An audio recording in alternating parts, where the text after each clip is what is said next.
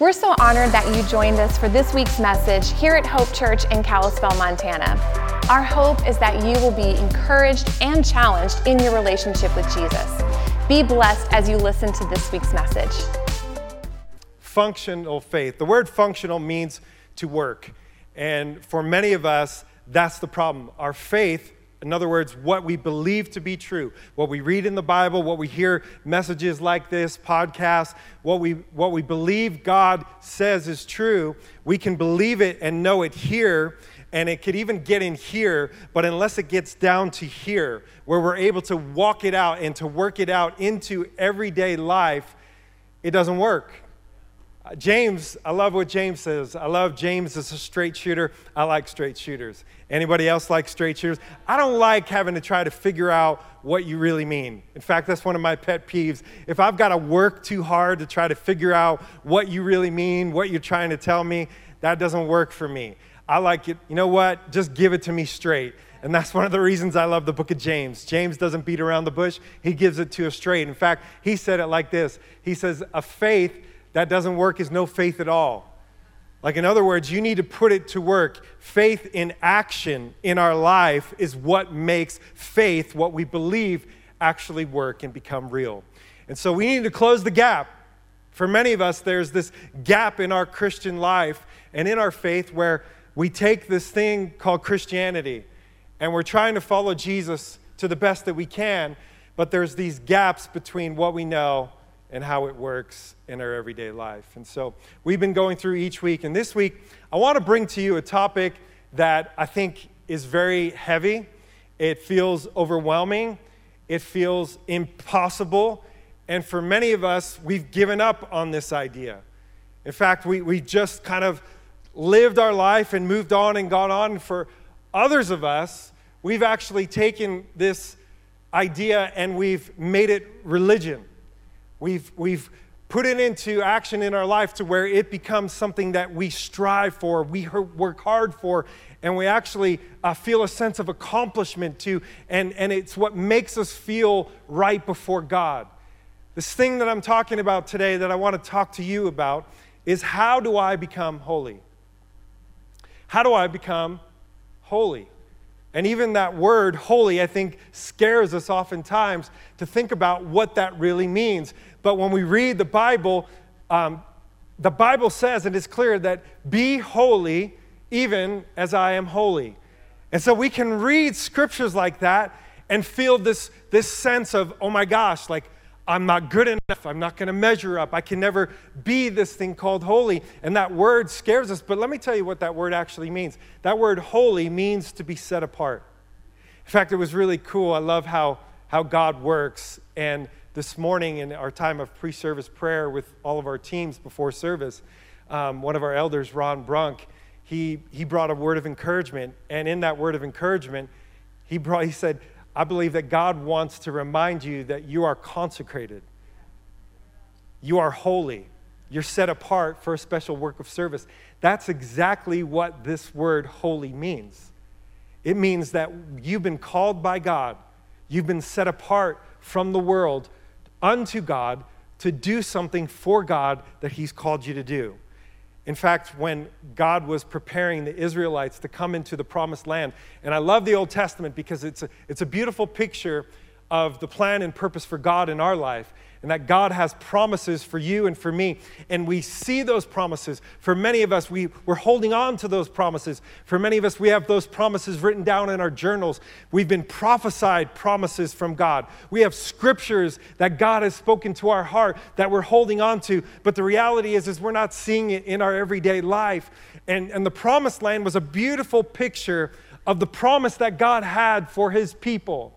And when the Israelites were about to cross into that land, you see, because there has to be a moment in time where you make a decision that I'm leaving my old life behind and I'm crossing over and I'm coming into uncharted territory. And that's exactly what trying to live a holy life looks like. We don't know how to do it. It feels uncomfortable. It feels impossible. They were going into a land where there was many giants. They were outnumbered. There was no way that they could defeat the enemies that were in their land. In fact, and then God says this, I have given you the land. And you're like, awesome, God, thank you. And he said, but you're going to have to go in and take it.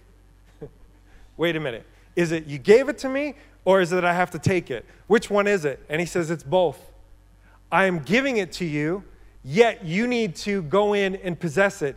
And before they go into the promised land, he said, consecrate yourselves today. When God is moving in your life and he's about to move and he's about to do something, he's always going to ask you to consecrate yourself. In other words, set yourself apart. You can't live the way you used to live if you're going to step into the things that God has for you in today and in the future. And he said, consecrate yourself, for tomorrow I am going to do amazing things among you.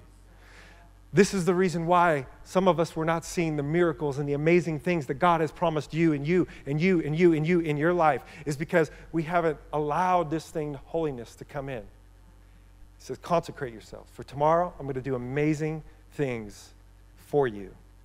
And then he says something significant. Every place that you put your foot, I've already given you.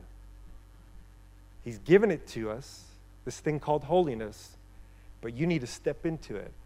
One step at a time, one foot in front of another.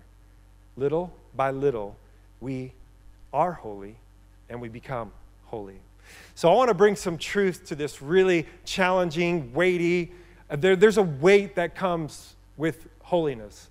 And yet some of us, we can crumble under that weight and feel like we're not enough, we'll never be enough, I'll never be able to attain to this thing called holiness, which is really godliness. And so for many of us, here's what we do. We start on this journey with Christ, and we begin on it, and what we realize is that even in our new life, there's still an old part of us that's very present. The Bible calls this term the flesh. It's our old man, our sinful nature. And so this is where we get disillusioned in our walk with God. For many of us, we think, well, the Bible says I'm a new creation, that all things have become made new. But then if I'm new and if I'm holy, why do I still struggle with some of my same old habits and sin and stuff that just keeps holding on to me from my past? And what we don't understand is that day by day, it's this process of being holy and becoming holy. So we're going to look at a passage of Scripture where Paul, the Apostle Paul, is writing to the church in Ephesus and trying to help them understand this difference between what's God's part and what's our part. And we're going to look at Ephesians 4, chapter 4, verse 22 through 24. I'm going to read to you out of the NIV. He said this, "You were taught with regard to your former way of life," that's the life that we just described before you knew Christ, "to put off your old self." Now watch the language that Paul is using here. It's very important that you get this. "Which is being corrupted by its deceitful desires." Stay right there with me for a minute. Being corrupted by its deceitful desires. Well, wait a minute. I thought the old man was dead. So then why is it that I can keep being corrupted by its deceitful desires? Paul is saying, look, you have to put off that old way of life. It's something that you have to intentionally do. It's a daily, moment-by-moment choice that I have to take off the old man. I have to intentionally step into my new life instead of being corrupted by its deceitful desires. And this is part of the problem. For too many of us, we don't understand the process that God has put in place for us to become more like Him. And because we don't understand God's plan and process, we keep getting corrupted by the deceitful desires of our old life. And it's like holding us back from becoming the people that God has called us to be. And he goes on to say this in verse 23. "To be made new in" what? "The attitude of your mind." It reminds me of Romans chapter 12, verse 1. It says, "Don't be conformed to the image of this world." You see, this is the tension of the Christian life. Every single day, your old life and the world is trying to hold you back and pull you back and keep you in your old life. And God is saying, no, the way that we change is we change in the new attitude in our mind, the way we see ourselves in Christ, who God's called us to be, our new identity in Him and who God is, and exactly what God has given us to be able to live a holy life. And in verse 24, he says this, and to put on. Look at that. That's something that we have to intentionally do, choose to do, moment by moment, day by day, and put on the new self, created to be like God. Can I tell you something? You were created to be like God. Genesis chapter 1, God made man in his image and in his likeness. Before sin ever entered the world and perverted what God created. You see, sin tries to pervert everything that God created and said was good and was holy.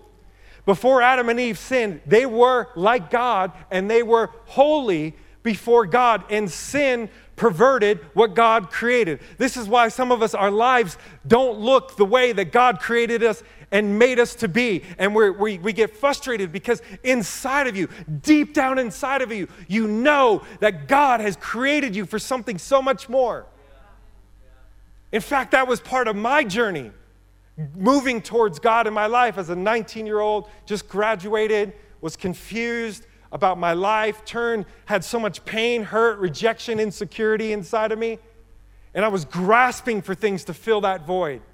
And I remember coming home from a party at 2 a.m., staring at the ceiling, couldn't sleep at night. Just this ache inside of me that knew. I said out loud, there's got to be more to life than this.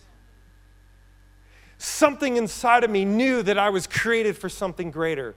Something inside of me knew that I was made for something more. Something inside of me knew that there was a better life ahead, but I didn't know how to get there. It's this thing called holiness. And so how do we get there? I think we can learn from this passage of Scripture, and I want to try to unpack for you how God makes us holy. The first thing is this. I want to let you know that you're already holy, not yet. You're already holy, not yet. Well, what do you mean, Pastor Lance? Am I holy or am I not yet holy? Am I holy or am I not holy? I'm confused. Which is it? Am I holy or am I not yet holy? Yes? You see, sometimes there's this tension that we want to know. Am I holy? Am I not yet holy? Which is it? And can I tell you that it is both and. It's not either or. You're not holy and you're not holy. You are holy and you're not yet holy. Both at the same time. And how can that be? Well, I'm going to show you. So sit back, grab a pen, and take some notes. The first thing that you need to understand is the reason that you are holy right now is because we are positionally holy. Position means where you're standing, where you are. Now, someday the Bible says that all of us are going to have to stand positionally before the throne of God and give an account for our life. Now, I don't know about you, but that's just slightly intimidating to me. And yet there is this reality that we positionally have to stand and give an account for how we used our life. What we did on November 16th, is that right? 15th. I don't even know what day it is. What we did on November 16th, did we sit at home and watch Netflix with a big bowl of Captain Crunch in a salad bowl with the milk and carton right there, nice and warm in our little Snuggie pulled up? Did we sit at home and do that and sewed into our old way of life, or are we stepping into the new life that God has for us? Those daily decisions. But you are holy because you are holy positionally. In other words, you're standing before God. If you are a believer in Jesus Christ, your position before God right now, this moment, is that you are holy. Look at 2 Corinthians 5:21, and I'll tell you the reason why you can be in a position to be holy. It says this: God made him, meaning Jesus, who had no sin, to be a sin offering for us, so that in him we might become the righteousness of God. Now, if you could go back to that scripture in Ephesians chapter 2, I believe it's the last verse, verse 24. Look at what Paul says. And to put on the new self, created to be like God in what? True righteousness and holiness. Righteousness and holiness. You need to understand the difference, that you need both righteousness and holiness. Righteousness is about your position and right standing before God. We can be righteous before God not because or based on our works, our performance, how much we haven't sinned, the good that we've done, but because of the good that Jesus did. Now, I don't know about you, but I'm grateful. We're going to pull up that scripture in Ephesians. And what Paul is reminding them, that not only was Jesus made, the next scripture, Ephesians 2, 8 through 10. Look at this. It says this, for it is by grace that you have been saved, through faith, and this is not from yourselves. It is a very gift of God, not by works, so that no one can boast. So can I tell you something? That when we accept what Jesus did on the cross, he became sin for me. You see, here's the problem in our relationship with God. The very character and nature of God is that he is holy. In fact, the response of us responding to a holy God, just like Isaiah, when he had this vision of being in the very presence of God and the throne of God, he fell down on his face and he said, woe is me, I am a man of unclean lips amongst a people with unclean lips. See, being in the very presence of holiness, and I think sometimes we've lost this a little bit in the church, that when this becomes routine and religious, by the way, which it can be, that we can miss out on the sacredness of what God wants to do. That every time that we gather, we're in the presence of a holy God. Because my Bible says that wherever two or more are gathered, there I am in the midst of them. And so you're sitting on holy ground. This is a holy place. This is a holy moment. The presence of God is here. And our response, quite frankly, shouldn't be, what are we going to do after service? Where are we going to eat? Check my Facebook, play Candy Crush, whatever. No condemnation on anybody. Just saying that just maybe God wants to restore some holiness back to your life, my life, into the church. But we have to understand, if we're going to understand the scene, I think this is where a lot of people don't understand. They don't understand grace. And here's the problem with not understanding grace. There's two responses to grace, and there's two responses to holiness. And the first one is this.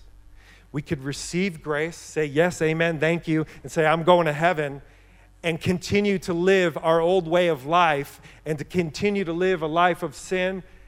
And we could just be like, you know what, we're good, I'm going to heaven, I come to church, I do the thing. Can I tell you something? Don't mistake being holy with being around the holy. See, even in the Old Testament, the story of Elisha, the prophet Elijah, Elisha was Elijah's servant. He was around a holy man. He was around miracles. He was around some amazing supernatural things that God did. Some of the most amazing miracles in the Bible were done by the prophet Elijah. Elisha was his servant. He was around him all the time. He was around the holy man. And somehow he saw that, and his response was, I want to be a holy man. And he followed after God. But Elisha's servant was a man named Gehazi. And he was around the holy man. He saw him do some amazing miracles. And one miracle in particular was Naaman, the king, came to him and he had leprosy. And Elijah told him to go dip in the water 10 times and you'll be healed.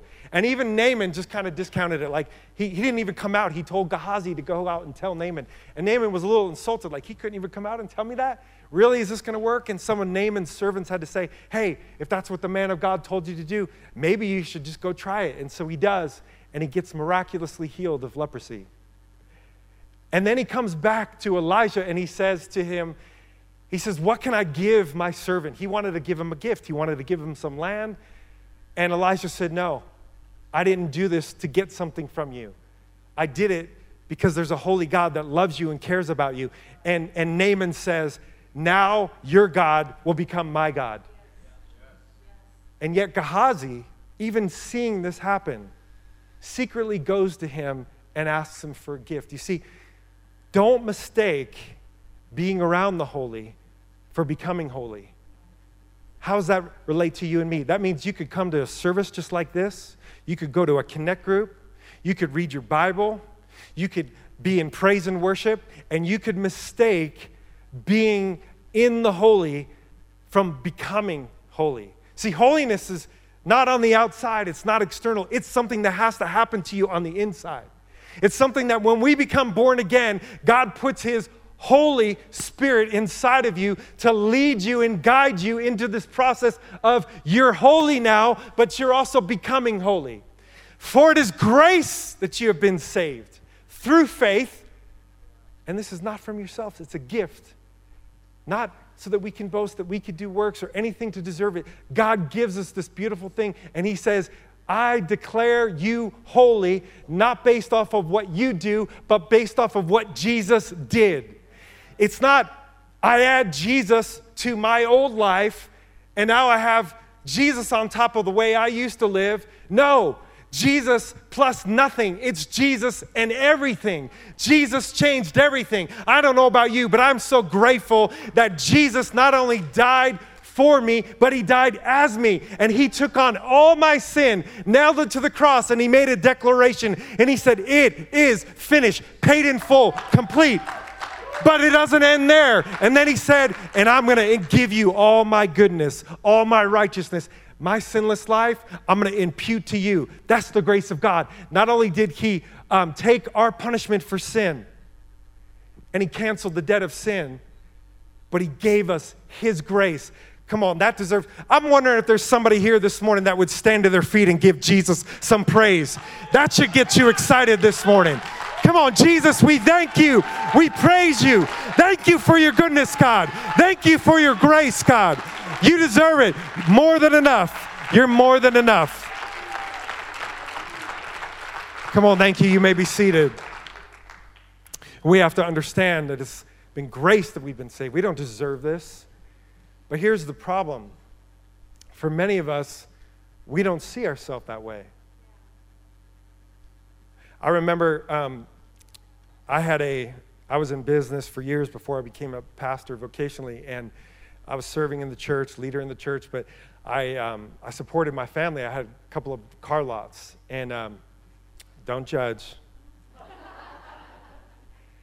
And I did that for years, and it was a real struggle and a grind. And actually, one of the things that God did in my life as I obeyed him, when he told me one time to go on a mission trip to New York City with this church, and there's a ministry there called Metro Ministries, amazing ministry. Bill Wilson leads that ministry, and he's actually the guy or one of the guys who started this thing called Sidewalk Sunday School. And he would come to our church once a year and talk about all the amazing things that God was doing in New York City through their ministry there called Metro Ministries. And we did a mission trip there.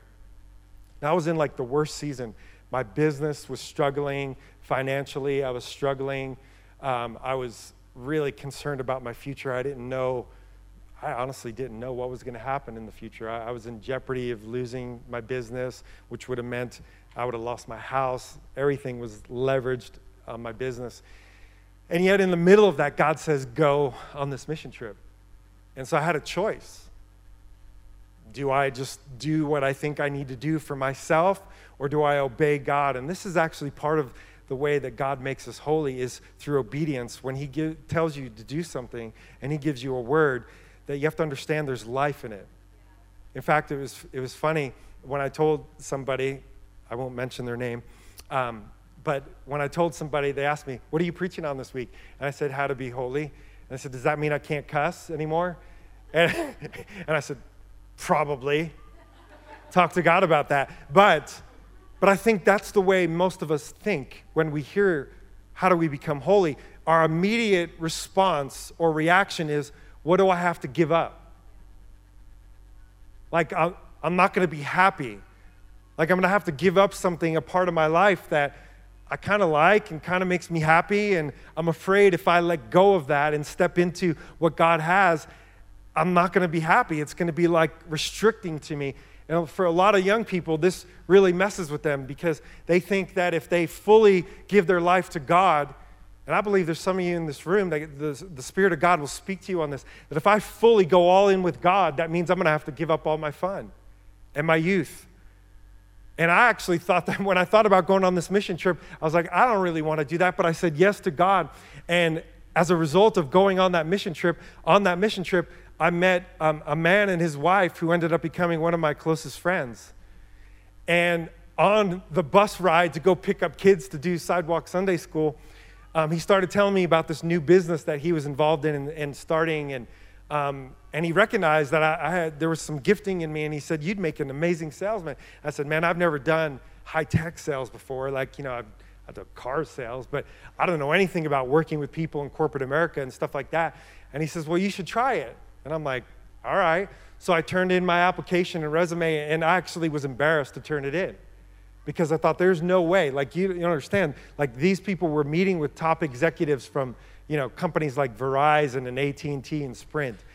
And so I thought, man, I've got no business even applying for this job. My resume was a joke compared to what they're probably looking for. But I put it in anyway, and I got a phone call from the vice president of the company, and he set up an interview with me. And I even look back, and I'm like, this is crazy, because during the interview, he's asking me about my experience and, why they should consider hiring me for this position. And I just prayed beforehand. I said, "God, you're going to have to give me like what to say, because I really don't have experience in what they're looking for." And so I just told them, "Listen, my background's in psychology. I work with people every day. I have to work in challenges and conflict and resolve things." And I said, "I know I've never done high-tech sales before, but I can tell you this: I know people, and I know how to work with people. And so I believe if you give me this opportunity, I'll be able to do it and do it really well and be a blessing to your company." And he didn't say a whole lot. That was the end of that. I thought, that's over. There's no way I'm getting that job. Well, I get another interview and another one. And finally, I get a job offer from this company. And I couldn't believe it. Like, I knew this had to be a God thing, because God was opening this door, because I'm not qualified for this role. And I was actually nervous. At one point, I almost didn't take the job. And by the way, if I didn't take that job, I don't know that I'd even be up here preaching to you, because it was one of the things that God used in my life to shape me and to form me into who I am today. And I almost didn't take the job because I'm like, I'm going to fail. This is way too big of a job for me. I don't know what I'm doing. I might mess this up. But there was something inside of me that said, God opened the door. I need to step through it in faith. And so I did. And can I tell you, for the first 3 months, what I started to do is, because I had a corporate job now, I would put on a suit and tie, and I would drive to the office in Creston, and I would go in, and they saw me come in with the suit and tie, and they're like laughing at me, like literally, because they're like in jeans and, just regular casual clothes, because it's an office job, and you're on the phone a lot, and nobody sees you a lot, you're not going to a meeting. And I would dress up in a suit and tie and come. Why did I do that? I did it. I don't know how many of you remember a book that came out in 1977 called Dress for Success. And it was based off this finding that before you actually feel like you're successful or that you're prepared for business, how you dress or what you put on gets you in the right mindset to step into who you really are and what you're called to. I think that's exactly what Paul is talking about here. Put off the old self and actually put on the new self. This is the problem. Too many of us don't see ourselves as holy when God actually calls you holy. He calls you righteous. You're the righteousness of Christ. Look at it, it says, for His grace you've been saved. Not through faith. It's not from yourself. It's a gift that Jesus gave you. But you need to begin to see yourself that way. Those first 6 months were rough, man. I came in my suit and tie. I remember one time I was on the phone with an executive from HP, and my technical sales guy, who's the guy to help you technically, if there's technical questions, he was on the phone with this sales call. I'm on the phone with this high-level executive from HP, trying to sell him our product. We get off the phone. He calls me up. He's like, dude, that was terrible. He's like, that was the worst sales pitch I ever heard. I was bad. I thought I was going to get fired. I didn't even know, I didn't tell him that. I didn't even know how to use Microsoft Outlook or Word or any of that stuff. And so these guys are sending me stuff, and they're like, yeah, just do this. And I'm like, how do I do that? And I mean, it was this uncomfortable process, but I stuck with it. day by day by day, I wasn't who I was going to be, but I was stepping a little bit more progressively into who God was making me to be. And so this is my second point to you. Not only are you holy right now, but you're also not yet holy. You are progressively becoming holy. This isn't perfection, it's progress. We're not looking for perfection. God isn't looking for you to be perfect. He's looking for you to take steps towards Him of progress, because He's progressively making you holy. You are positionally holy, and yet our character needs to change to become more like Christ. There's things from our past, there's our old way of living, that if we don't understand God's process of making us holy, we won't engage in it. We'll give up on it. Can I tell you how many times I sat in that office and I felt like a failure. I felt overwhelmed. I felt like a fool. And yet there was something in me that said, don't give up. Keep going. Keep putting one foot in front. Keep showing up. That's what I tell people sometimes. I remember, one time I was praying with a young man. He came up to me right after service, and he just bawling his eyes out and said, man, I've just messed up so much. I've messed up my life. I don't know what to do. He's like, can you tell me? And he's probably looking for something really profound, from the pastor, and very spiritual and everything. And I looked him dead in the eye and I said, just keep showing up.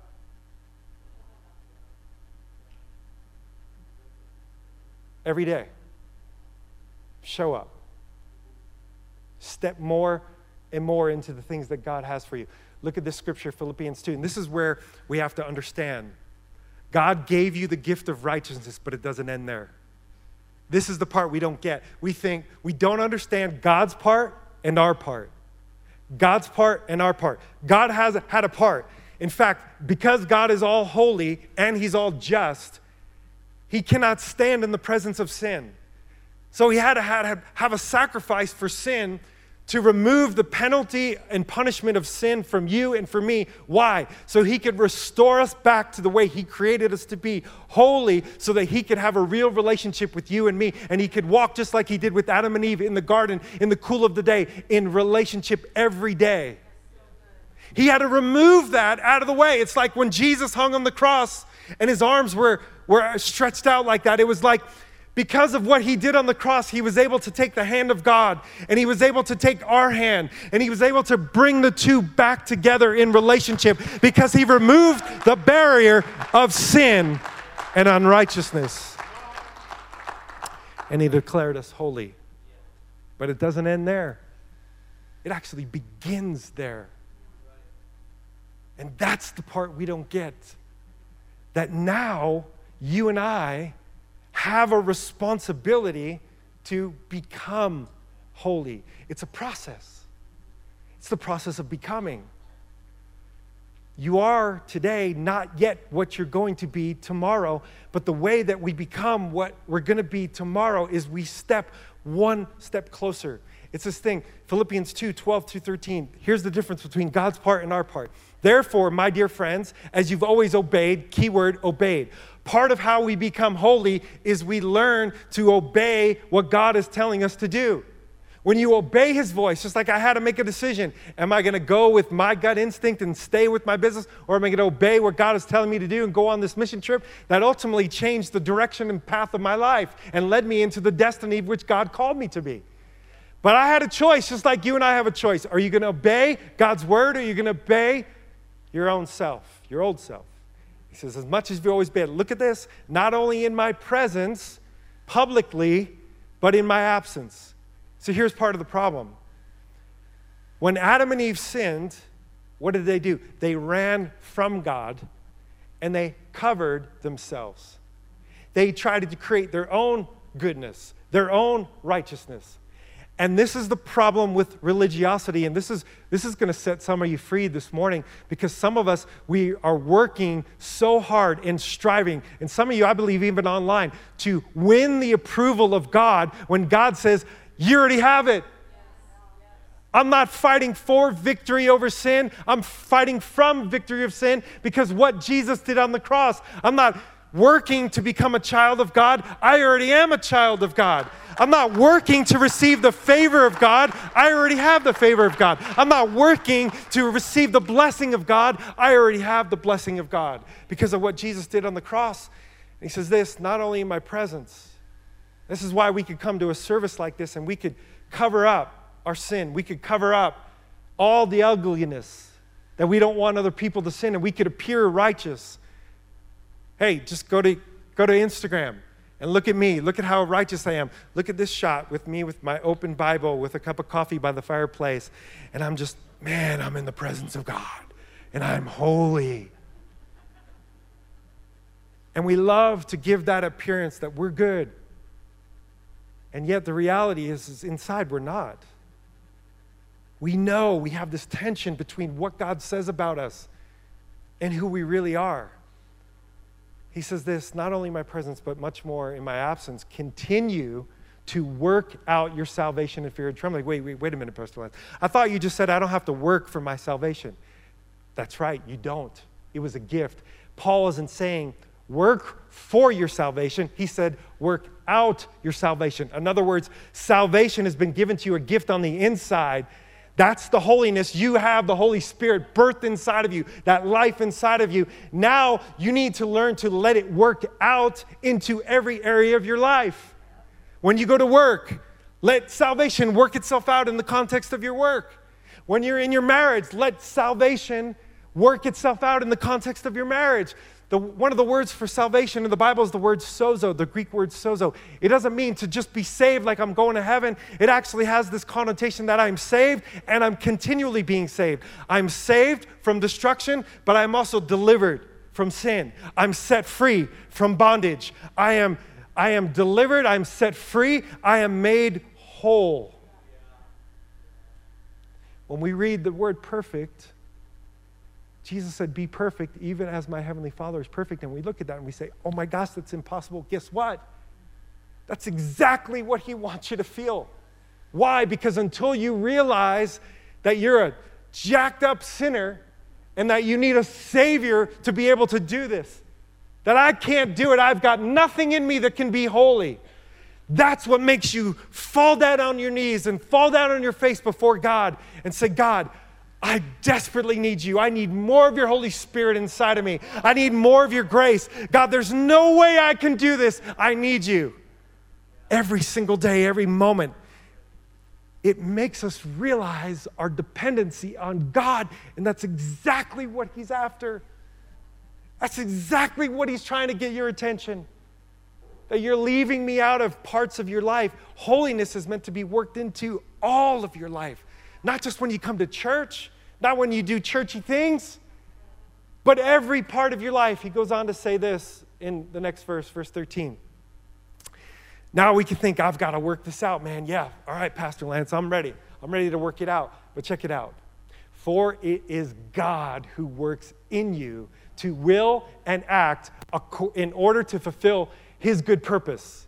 So you think, man, I've got to make it on our own, and we could creep into the side of works and religiosity where, man, I just need to strive. I need to work harder. I got to read more books. I've got to go to church more. All those things, trust me, all those things are good. But the reality is it's God that's working in you as you're working it out. So we do this in relationship together. It is God in you, day by day, step by step, little by little. Working out your salvation with fear and trembling. Are we afraid of God? Are we trembling because there's fear that if I don't do this right, God's going to cast me out of his presence? No, we do it in fear and trembling because we have a holy reverence that this is a holy process that God ordained, and I need to take it serious. And that's part of our problem. Some of us are not taking this serious enough. In fact, the Lord showed me as I was praying for you and praying for this service that there were going to be some of you here that you've tried to change. Like you've genuinely wanted to change and you made an effort and you didn't see the change. And so you got frustrated, and your frustration led to despair, which is hopelessness. And your hopelessness led you to just give up and say, oh, well, I guess that's how God made me, and I'm never going to get past this thing in my life. And that's exactly what the enemy wants you to believe. that you can never defeat it, you can never overcome it, yet my Bible says that you are more than a conqueror through Christ Jesus. That you're made to be the head, not the tail, that you're an overcomer. You're not underneath, you're overcoming. You're going over it. And you're going over it because the very Spirit of the living God is inside of you. And anytime that you make a decision, I'm not giving up, I'm going to keep moving forward. But sometimes you have to do this. I love what Jack Hayford says. He was talking to a bunch of pastors one time, and Jack Hayford's one of my personal heroes of the faith. Love that man. And one time he was with some pastors, and they said, hey, tell us your secret to your success. And he said something so profound that I think we need to get. When Paul was talking about put off the old man and put on the new, that is a profound statement that before we can become, we have to believe.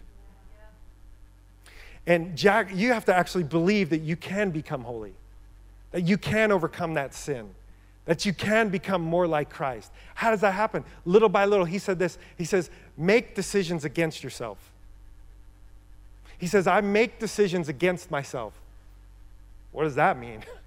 Let me tell you what it means. It means every time your old self tries to tell you and dictate to you what to do, and this is hard because we've been so conditioned and conformed by this world that our natural, not supernatural, but our natural inclination is to naturally slip back into those old patterns, those old habits, those old sins, and to intentionally break that old pattern, we have to step into the new person that God has made us to be. So it starts with seeing yourself as holy. This was exactly the problem with Jacob. You remember the story in the Old Testament of Jacob? His name actually means deceiver, con artist, and he acted on what he believed he was. Too many of us are acting on the belief that you're an addict, you're a liar, you're a deadbeat dad, you're a no good husband, you're a terrible mother, you're a terrible wife. What you think you are, remember, you're changed by the attitude of your mind. We're not conformed to the pattern of this world, but we're transformed by the renewing of our mind. So it starts with, you've got to see you the way that God sees you. But once you see yourself that way, your actions begin to follow. I put on a suit every day and went to work, and when I went, even though I wasn't a good businessman, I actually felt like a good businessman. And after a while, my belief caught up to me, and I actually became a good businessman and actually was the top-selling salesman out of the whole company. That was because God was with me, but it was a process every single day, even when I didn't feel like it. There'd be times I'd be driving to work, and I'd say, man, I don't deserve this. This is me. It doesn't feel right. It doesn't feel comfortable. Some of you said that holiness doesn't feel comfortable to you. Let me tell you that you need to continually step into it until you become holy. You're in the process of becoming. Look at this. But whenever a person turns in repentance and faith, and here's the key, repentance and faith together. See, Adam and Eve turned away from God, and that's our natural inclination. We turn away from God. We don't want to bring our stuff to God. We don't want to bring it to people, so we hide it. We learn to work around it in our life. We learn to just kind of put it in a compartment of our soul and just say, yeah, we'll just work around this. We'll go to church. We'll go to Connect Group. I'll go to small group. I'll share some things, but I won't share this. I won't let God touch this. Can I tell you? You're as holy as you are transparent. You're as holy as you're going to be real with God. So whenever a person turns, repentance is more than feeling sorry for what you did. It's actually more than conviction. Do you know that the Holy Spirit convicts us of sin? In other words, you'll go to do something and you'll feel a conviction, and that's the Holy Spirit saying, no, that's not going to lead you into holiness. That's going to take you away from it. Step into this. That Holy Spirit inside of you is a guide to guide you in the process of becoming holy. But every time that we mess up, some of us think that God is just right there ready to whack us, ready to condemn us. But I look at it like this. You ever see a father teach a son how to ride a bicycle? Does he get mad and scream and yell and kick the bike when they fall down and they don't get it right? No, he doesn't. What does he do? He picks them up gently. He picks up the bike. He puts them back on the bike and says, it's okay, son. Try again. I love you. I believe in you. You can do this. You start pedaling and it's wobbling. And he says, come on, you can do it. I see you. You got this. That's exactly what God does for us. He sees us when we fall, and he's not there to condemn us, get in our face and say, you're no good. Look at you. Forget it. Just give up. Give me somebody else. This guy doesn't work. No. As a loving father, he just gently picks us up, puts us back on the road, says, come on, keep going. You've got this. You've got this. You're my son. I believe in you. Repentance, we turn to him. It's a beautiful picture of when the prodigal son, being in the mud, being in the mire, he came to himself. Man, the Holy Spirit just spoke to me. Some of you, today's a day where you're going to come to yourself. Today's a day where you're going to remember who you are, who God made you to be. Some of you, you forgot who you are. There's this story about a rabbi, a Jewish rabbi in this Russian city, and he was so disillusioned with God and what God was doing in his life, where he was taking him, where he was going. On a cold winter night, snow's coming down, he just began to wander and walk the streets at like midnight. There's nobody on the streets. He's just walking and wandering for hours, and he actually doesn't even pay attention to where he's going. He wanders into this communist police zone that people aren't allowed to go in, and he actually wanders in there, and this guy comes out, points a AK-47 at him, and says, who are you and where are you going? And the rabbi just looks up at him in shock, and he says, what did you say? He says, who are you and where are you going? And the rabbi says, how much do you get paid to do your job as a soldier? And he says, what does that have to do with you? He says, I'll pay you double whatever they pay you if you will ask me that question every single day. Because in that moment, he realized he lost who he was and he lost where he's going. You see, when you forget who you are, that you are holy, that you are righteous in God, and you will forget where God has taken you, becoming holy. Whenever that person turns in repentance and faith to the Lord, the veil is taken away. Now, a lot of people, this is in reference to Moses. When Moses would go and meet with God and the glory of God was shining, and some people think he was wearing a veil to keep other people from being blinded by the glory. Can I tell you a secret? It wasn't. He put the veil on because he was insecure of the fact that the glory was actually fading. So he covered the fact that holiness left him or wasn't present so that other people can see it.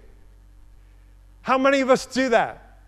And it says that the Lord takes the veil away. He says, listen, you don't need to pretend. You don't need to perform. You don't need to put on a good face.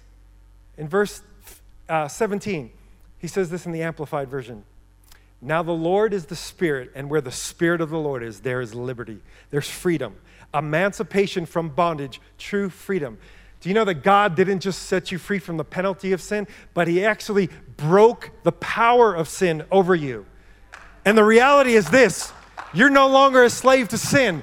You don't have to succumb to the power of sin in your life. You can be free of it. And he says this, and we all, every one of us, not just for pastors, but all of us, with unveiled face. In other words, when you get real before God and you turn to him and you really say, God, I want to become holy.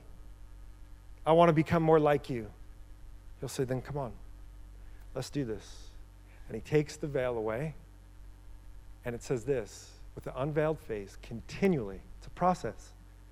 As seeing as in a mirror the glory of the Lord, we are progressively being transformed into his image from one degree of glory to another degree of glory, which comes from the Lord, which is the Spirit. So check this out. Back to Jacob, jacked up Jacob. He thought of himself because of his name. He identified with who he was and what he did, the old man. It took him being confronted by an angel, which, by the way, is a Christophany, many scholars believe, which is Jesus appearing in the Old Testament as an angel.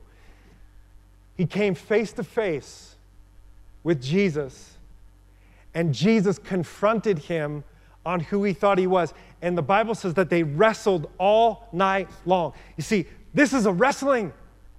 You got to be willing to fight through insecurity and fight through your past, fight through your addiction, fight through your sin, breakthrough. You got to be willing to wrestle with God. And it says that there was a moment where he came face to face with Jesus, and it was that transformed him, that I see God, and God says something to him. Like he says, I get to a point where I will not let you go until you bless me. See, you got to get to a point where you say, I don't care what it takes, I'm going to become holy. I'm going to become who God made me to be. I'm not staying this way. I'm not staying here. God's got something for me, and I am willing to stay here. I'm willing to wrestle through it. I'm willing to go through the hard stuff. I'm willing to confront sin in my life. I'm willing to confront insecurity in my life. And God, do what you want to do. I don't care, but I'm not letting you go until you change me. And when you get to that point, he says, now you're ready. Now I can move in your life. Now I can tell you who you are. Now you can start moving in it. He says, no longer will you be called Jacob. I'm removing your old self. I'm removing your old identity. From now on, you're going to be called Israel, which means Prince of God. You're my son. You're a prince. You're a king. You're not a pauper. You're not begging me to change in life. I've already changed you. I am changing you. You got to start seeing yourself as a prince of God. You got to start seeing yourself as I have a power inside of me that greater is he that is in me than he that is in the world. And because of it, I can overcome anything that comes my way. I can become holy even as he is holy. I'm becoming. I'm not there yet, but I'm becoming. Our worship team can come on up. It's a process. And God can't do it all at once. You know, when he led the Israelites into the promised land, it says that he purposely, check this out, purposely left enemies in the land. Because he said, otherwise, you'll be overwhelmed. And you know what? I kind of don't like that. I kind of wish that, like, when I got saved, God just kicked them all out, all the sin out of my life, removed all the old self, all the tendencies, so I could just wander into the promised land, strut in. But no, he doesn't do it that way. And this is why some of us, some of you, you've even prayed, God, just remove this from me. Take it away. We want God to just take it away. That's what we want. That's natural. But he doesn't just take it away, just like he didn't take away those enemies. Why? Because you need to learn to fight. You need to learn to step with God, step into little by little. You need to learn to make decisions against yourself. Jack Hayford said that making decisions against himself, one time God told him to not eat chocolate. And he didn't eat chocolate for 30 years. Poor guy. That's probably why he looked all pruned up. I imagine when we get to heaven someday, I'm going to ride a white chocolate unicorn. And I'm going to like break off a piece of that and I'm going to be riding it. And it's going to be like chocolate waterfalls and milk chocolate and almonds. And I'm going to dive in, take a bath in it like Willy Wonka or something. I don't know. I can't imagine life without chocolate. Talk about being constipated. All right, too much. But he asked himself, why, God, why would you tell me not to eat chocolate? And he said, because I want you to exercise your no muscle. You see, becoming holy, you're going to have to say no to yourself. You're going to have to make decisions against yourself, your old self. It's kind of like going to the gym. You got to work it out, man. You got to go. You got to work out your faith. You got to work out your no muscle. There's muscle memory, and at first it feels awkward. It feels like you feel weak. You feel like this is impossible. I can't do this. But over time, day by day, as you continually go to the gym of life and work out your salvation, work out your faith, work out saying yes to Jesus as you behold him, the author and finisher of your faith. I love that it says as he came face to face with Jesus, do you know that the Bible says that Jesus, in John, it says, in the beginning was the Word, and the Word was with God, and the Word was God. So every time you read your Bible, you are actually coming face to face with Jesus, and the Holy Spirit, through the Word of God, will point out things in your life. See, we don't just read the Bible reads us. And as the truth, my Bible says that the truth sets us free. The truth makes us holy. In fact, in John 1, he talks about the truth sanctifies us. It cleanses us. There's a washing of the Word that over time, this summer when I went rafting with my family down the river, it was amazing to me to see these beautiful river rocks, how smooth they were, how beautiful they were. Those rocks at one time were jagged, they were rough, but over time as the water just progressively, day after day, moment by moment, washed over those rocks, it smooths them out little by little, smooth, until one day, it's a smooth rock in the hand of God to take down a giant. The last part is this, and we'll close. That not only have we become holy and that we're becoming holy, but someday we will be holy. Like in this journey with Jesus, as we pursue him, and can I just tell you that holiness is a pursuit. As you pursue Jesus more and more, you'll progressively become more and more like him. John says this, he says, see, and this is the key, see what great love the Father has lavished on us. That we should be called the children of God, and that is what we are. Look at this, that's what we are. The reason the world does not know us is that it did not know him. Dear friends, now that we are the children of God, now, right here now, you're holy, you're a child of God. He says, and what we will be has not yet been made known. Do you see that? I am, and I'm not yet. I'm in process. I'm becoming. And God has so much that he wants to do in you and through you and become in you. And it says, starts with here. He says, we have not yet been made known that when Christ appears, we shall be like him. And we shall see him as he is face to face. All who have this hope in him purify themselves just as he is pure. And as we close, there's a couple of people. I just want you to close your eyes.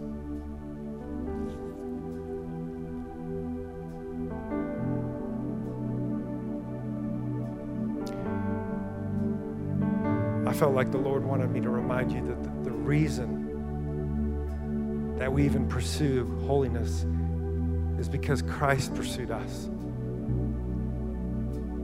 Because he loved us. And he gave his life for us. Why? Because he couldn't stand to be away from you. He couldn't stand to not be in relationship with you. That's his desire. That's his heart. He's for you. He's not against you. And yet some of you, you've allowed the enemy to beat you up so bad. You've been listening to lies that have told you you'll never be who God made you to be. You can never be holy. You can never overcome that sin. Today is the day that I believe that God wants to break those lies off of you. Remind you of who you are. When we were singing that song earlier, when the night has a hold on me, God has a hold of me. I felt like that was a prophetic verse for some of you to know that in the middle of what you're going through right now, God's hand is on you and he's leading you progressively, little by little. Just say yes. And that means that some of you here today, and maybe you're watching online, it starts with you saying yes to Jesus.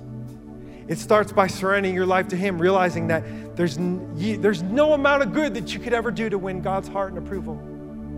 You'll never be good enough. You'll never measure up. And you weren't meant to.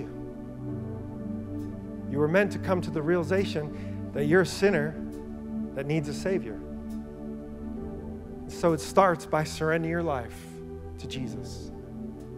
So I just want to ask, with eyes closed, if there's any of you here, maybe some of you at one time you made that decision, but today is the day that you feel like the Lord is telling you, I need to make a recommitment. I need to fully surrender my life to God. If that's you, would you just slip your hand up? I'm not going to ask you to come to the front, but I just want to pray for you. God bless you. Over here, I see you. Thank you.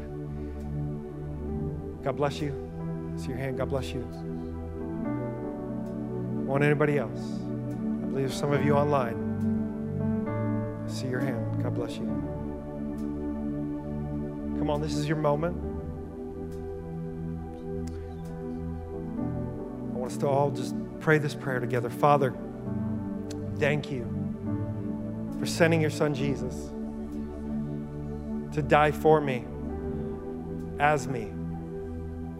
I put my faith in him today. I surrender my life. Will you come into my life and make all things new? Forgive me of all my sin. I surrender my life and give it to you. In Jesus' name. Thank you for joining us for this week's message from Hope Church. If you enjoyed this message, you can easily support the ministry of Hope Church at hopechurchmt.com/give. Also follow us on social media at Hope Church MT. Be blessed and have a great week.